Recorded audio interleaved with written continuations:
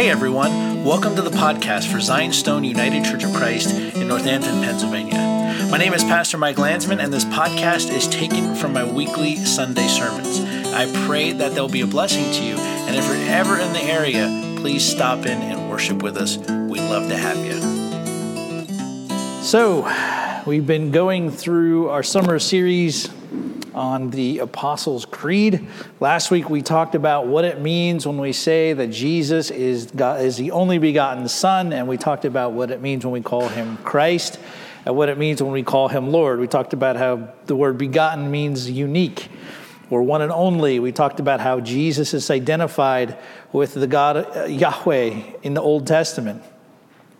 We talked about how Jesus is the Christ. He is the anointed one, which is what that word means. We learned that it's not a last name, it is a title.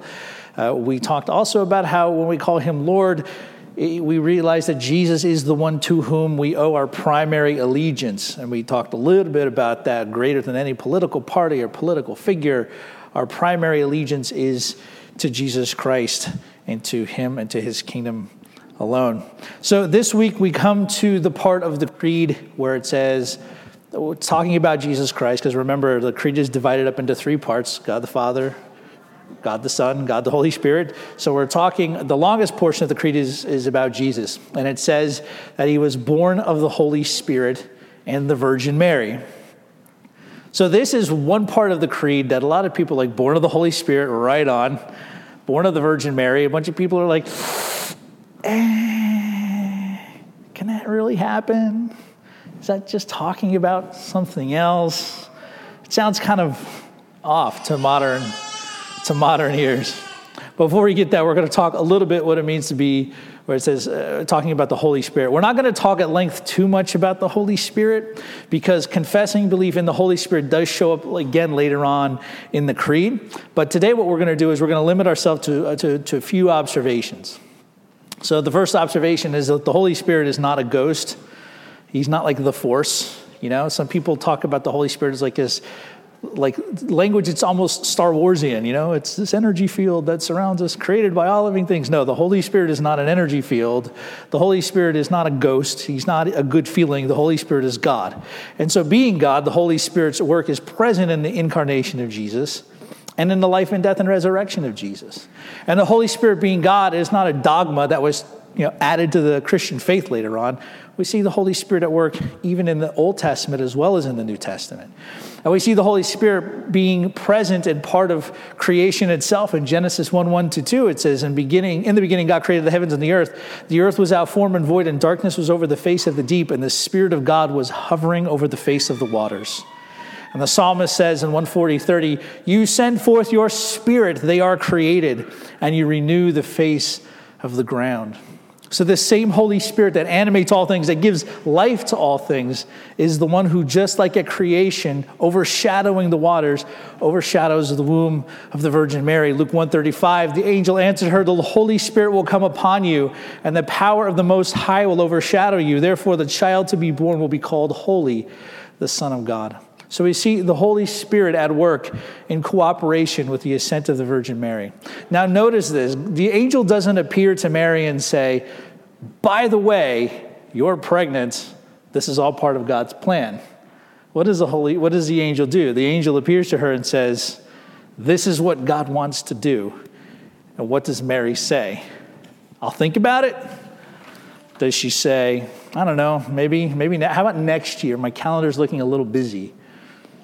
No.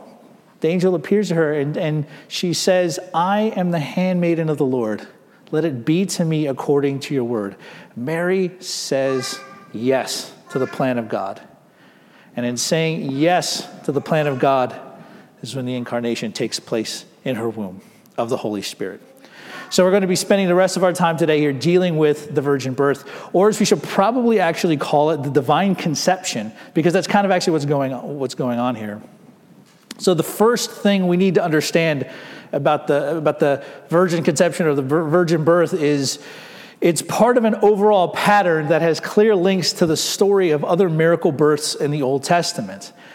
So when we read this story, we shouldn't read this story in isolation from the rest of Scripture or some of the other biblical stories that we have. These all kind of form this beautiful mosaic. They all work together. In Genesis 17, we have the story of Abraham and Sarah. God says to Abraham, I will bless her and Sarah, and moreover, I will give you a son by her. I will bless her, she shall become a nation. Kings of people shall come from her. Then Abraham fell on his face and laughed and said to himself, shall a child be born to a man who is 100 years old? Shall Sarah, who is 90 years old, bear a child? So when we read this story, we know as Christians, right? Especially if we know our Abraham, we all know the Abraham story. We sang it in Sunday school. Father Abraham had many sons of Father Abraham, and daughters. They should probably have added in there too. We know how the story ends. Sarah miraculously has a child in her old age, and that son is Isaac. He is the one who was promised to Abraham and to Sarah. He is then the father of Jacob, and Jacob is the father of the 12 sons. And those 12 sons are going to be originators of the 12 tribes of Israel. It's the only time in history a pyramid scheme has ever worked. And beware people who come to you and say, I have a wonderful business opportunity for you. Run. Run the other way. Do not give them your phone number because they will not stop calling you. In Judges 13, we see another story, not just the one that we see here in Genesis. And we all know this because we covered this last year. And I know you all remember perfectly when we talked about the story of Samson, when we went through the book of Judges. There was a certain man of Zorah of the tribe of the Danites whose name was Manoah, and his wife was barren and had no children. And the angel of the Lord appeared to the woman and said to her, behold, you are barren and have not borne children, but you shall conceive and bear a son. So how does this part of the story end? Well, the judge Samson is born, and he becomes a mighty deliverer through whom the Spirit of God comes upon. And when the Spirit of God comes upon him, he's able to do these remarkable and incredible feats of strength and warfare. Then we see this story of divine, miraculous birth show up again in 1 Samuel 1, 5-6. But to Hannah, Elkanah, her husband, gave a double portion because he loved her, though the Lord had closed her womb. And her rival used to provoke her grievously to irritate her because the Lord had closed her womb. So when we look in this story, she cannot have children. And Hannah goes to the temple, or not the temple wasn't built yet. She goes to the tabernacle, and she's so filled with grief, and she's praying so hard that words aren't even coming out of her mouth. And the priest sees her, and he's like, it is too early in the morning to be drunk, and you're here at the church praying drunk? Go home. I'm going to have the ushers kick you out. And she says, I'm not praying. I'm not drunk. I was in so much grief and agony over this that I was deep in prayer. And he says, the Lord will grant you your request. So then we know after this, the great prophet Samuel is born. And Samuel is the one who will anoint the first king of Israel, Saul. And then he's also going to anoint David. And in each of these accounts, God supernaturally aids a couple, right? In all of these accounts. And he helps them conceive a child who will then go on to perform an important mission or a task for God. They will save his people from their enemies. They will establish his covenant with them. And it's this ongoing thing that he's doing with all of these stories. And Mary's story is a continuation of the activity of God's salvation for his people and for the world. The salvation and deliverance that Jesus will bring is typified in these accounts. Jesus will be the fulfiller of the old covenant and the initiator of the new. Jesus will save his people from their enemies of sin and death. Just like Samson comes and he saves his people from the Philistines, Jesus will come and save their enemies. Just as the son of the promise, Isaac is born, through whom the nations will be blessed. Jesus is born, through whom all the nations will be blessed. And just as Samuel was born to lead God's people and to anoint the kings of Israel, Jesus will restore the true worship of God, and he's going to anoint his own followers to carry on his work of renewing worship and proclaiming his saving gospel to the world. So these stories aren't meant to be read in isolation. These are all an ongoing thing. The difference with this one being is that God himself is now stepping in. Instead of just working through a human being, two human beings, God himself is the initiator. The second thing we need to understand is that the virgin conception or the virgin birth, it clarifies Jesus' identity as the pre-existent Son of God made flesh. That's a good starting point here, because when the angel Gabriel tells her of God's plan and Mary assents, she is not instantly 9 months pregnant, right? When she says, "Be it unto me according to your word," she's not it's not like, okay, the angel goes zap, or the Holy Spirit zaps her, and then all of a sudden she's, 9 months pregnant. No, it doesn't work that way. She conceives. This might seem kind of like an odd point to begin with, but it demonstrates that the child she is carrying is a human being with the normal developmental stages that normally occur. But we also understand that due to the Holy Spirit's activity, that this child is also somehow God. Luke 1:35 says, "Therefore the child to be born will be called Holy, the Son of God." Commenting on this, the early church father and the great defender of the faith, St. Athanasius of Alexandria, says, "He takes that which is ours from a spotless virgin.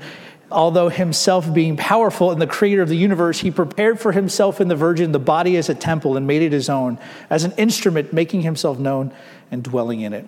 Now, the reason why this is important, brothers and sisters, is because of the history of the church. One of the earliest heresies in the church was called Docetism. Now, this said that Jesus wasn't really born. He wasn't really a human being. He sort of just shows up on the scene. He's not really crucified. It's kind of an illusion. And it's almost as if like he was just kind of floats above the ground, right? He doesn't really walk anywhere. It's kind of weird. But this story, these infancy narratives, what they do is they help us hold to the idea that even though Jesus is fully divine, he is still fully human. And he came into the world the same way that humans normally come into the world. Because he takes our humanity and he mediates it to God, and he mediates his divinity to humanity. The third thing we need to understand is that Mary is the first person to bear Christ.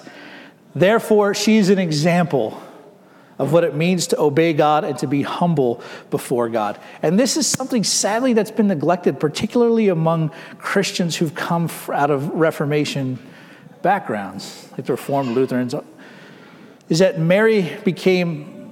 people became so scared of acknowledging Mary and her special role in the coming of Jesus that she was almost kind of just pushed down to the side. You can see this all the time, even when you talk to people or read stuff online. There's still this tendency many have to like, oh, no, she was just somebody. She just said yes, and that's great, but that's all there is to it. But she's our example of what it means to obey God and to be humble before God. When we start in Genesis, we see Adam and Eve eat the fruit from the tree of the knowledge of good and evil. We see the results of that disobedience. In the Virgin Mary, we see that disobedience reversed. So Eve sins and Adam sins by disobeying God. Mary reverses Eve's sin by saying yes to God. When told of God's plan, like I said, she didn't say, I'll think about it. She says yes. And her yes is our yes to God. St. Irenaeus said, the knot of Eve's disobedience was loosened by the obedience of Mary. For what Eve bound fast through unbelief, this did the Virgin Mary set free through faith. Mary's yes to God keeps the ball going down the field, as it were, in regards to the continuation of the saving acts of God in the history of his people Israel for the world. Anglican theologian Michael Bird says, the virgin conception is not a Christianized version of pagan mythology. It tells us about Israel's hopes coming true, about God's Son made flesh, about the Spirit's power in Jesus' life, about a new world dawning, and about God's victory over Satan through the offspring of Eve. Brothers and sisters, Mary's yes is our yes. Her yes to the plan and to the will and to the purpose of God is our yes. In the reading we heard, St. Paul says, get rid of all envy and slander and wickedness and deceit and all of that stuff. Mary's yes helps us to say yes to God. Mary's doing the will of God helps us to actually accomplish what St. Paul admonishes the church in Ephesus to do, to get rid of those things. Because as we say yes to God, like she said yes to God, just as the Holy Spirit overshadowed her, so too the Holy Spirit that we've been given will rise up in us, will help us, will lead us, will guide us when we're faced with wickedness, when we're faced with temptation, when we're faced with terrible decisions, when we're faced with hardship, when we're faced with death, is that the Holy Spirit will bring comfort. He will bring guidance. He will bring the ability to keep going sometimes. Sometimes that's all we need, is just to be able to keep going. And so let Mary's yes be an example to us, as it should be. Let us not relegate her to the margins of Scripture, but remember to celebrate her, to keep her in our minds and in our hearts, because her yes to God is our yes to God. And her yes to God places her as a key part of redemptive history. And our yes to God is a continuation of what God has done for us through her Son whom she bore in obedience to God's plan and purpose. And so to our Lord and Savior Jesus Christ be all glory, together with his Father who is from everlasting, and as all holy, good, and life-creating Spirit. Amen. Thank you for listening to the podcast for Zion Stone United Church of Christ. You know, our church has deep roots here in the community, and we predate the founding of the United States itself. If you're looking for a church that is biblically faithful and traditionally grounded, come visit us. We may just be the church for you. You can find us online, zionstoneucc.com. You can find us on Facebook as well, Zion Stone UCC. I'm Pastor Mike Landsman. If you'd like to send me an email, you can reach me at malandsman@gmail.com. Once again, thank you so much for joining us on the podcast. May God bless you, and we hope to have you visit us